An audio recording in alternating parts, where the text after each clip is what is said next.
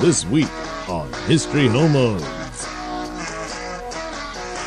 But okay, so what about Morrison's though? So they're delivered. So in order to avoid this, ever since the mask mandate came out, I've just gone, fuck that. I'm not going out because I'm just going to end up getting in a fight and getting arrested or something. So I've been getting my groceries delivered at home for over a year now, and Morrison's been doing it.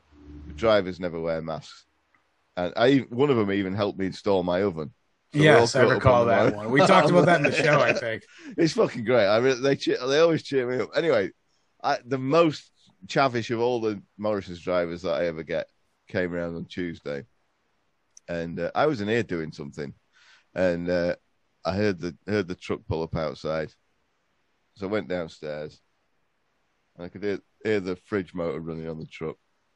It's just parked just out the side round the back of my shed, and I went round and I caught the driver in the act of ripping an enormous free flowing piss in the street.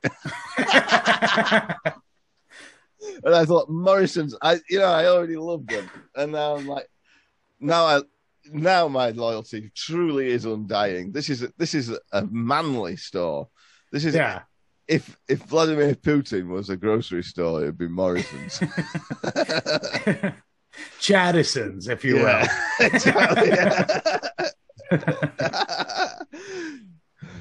The average Chesco fan versus the average Morrison's enjoyer. Yeah, exactly.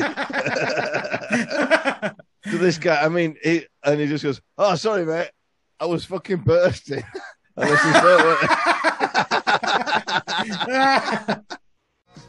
Subscribe to rockfin.com/historyhomos for all your History Homos premium content and more.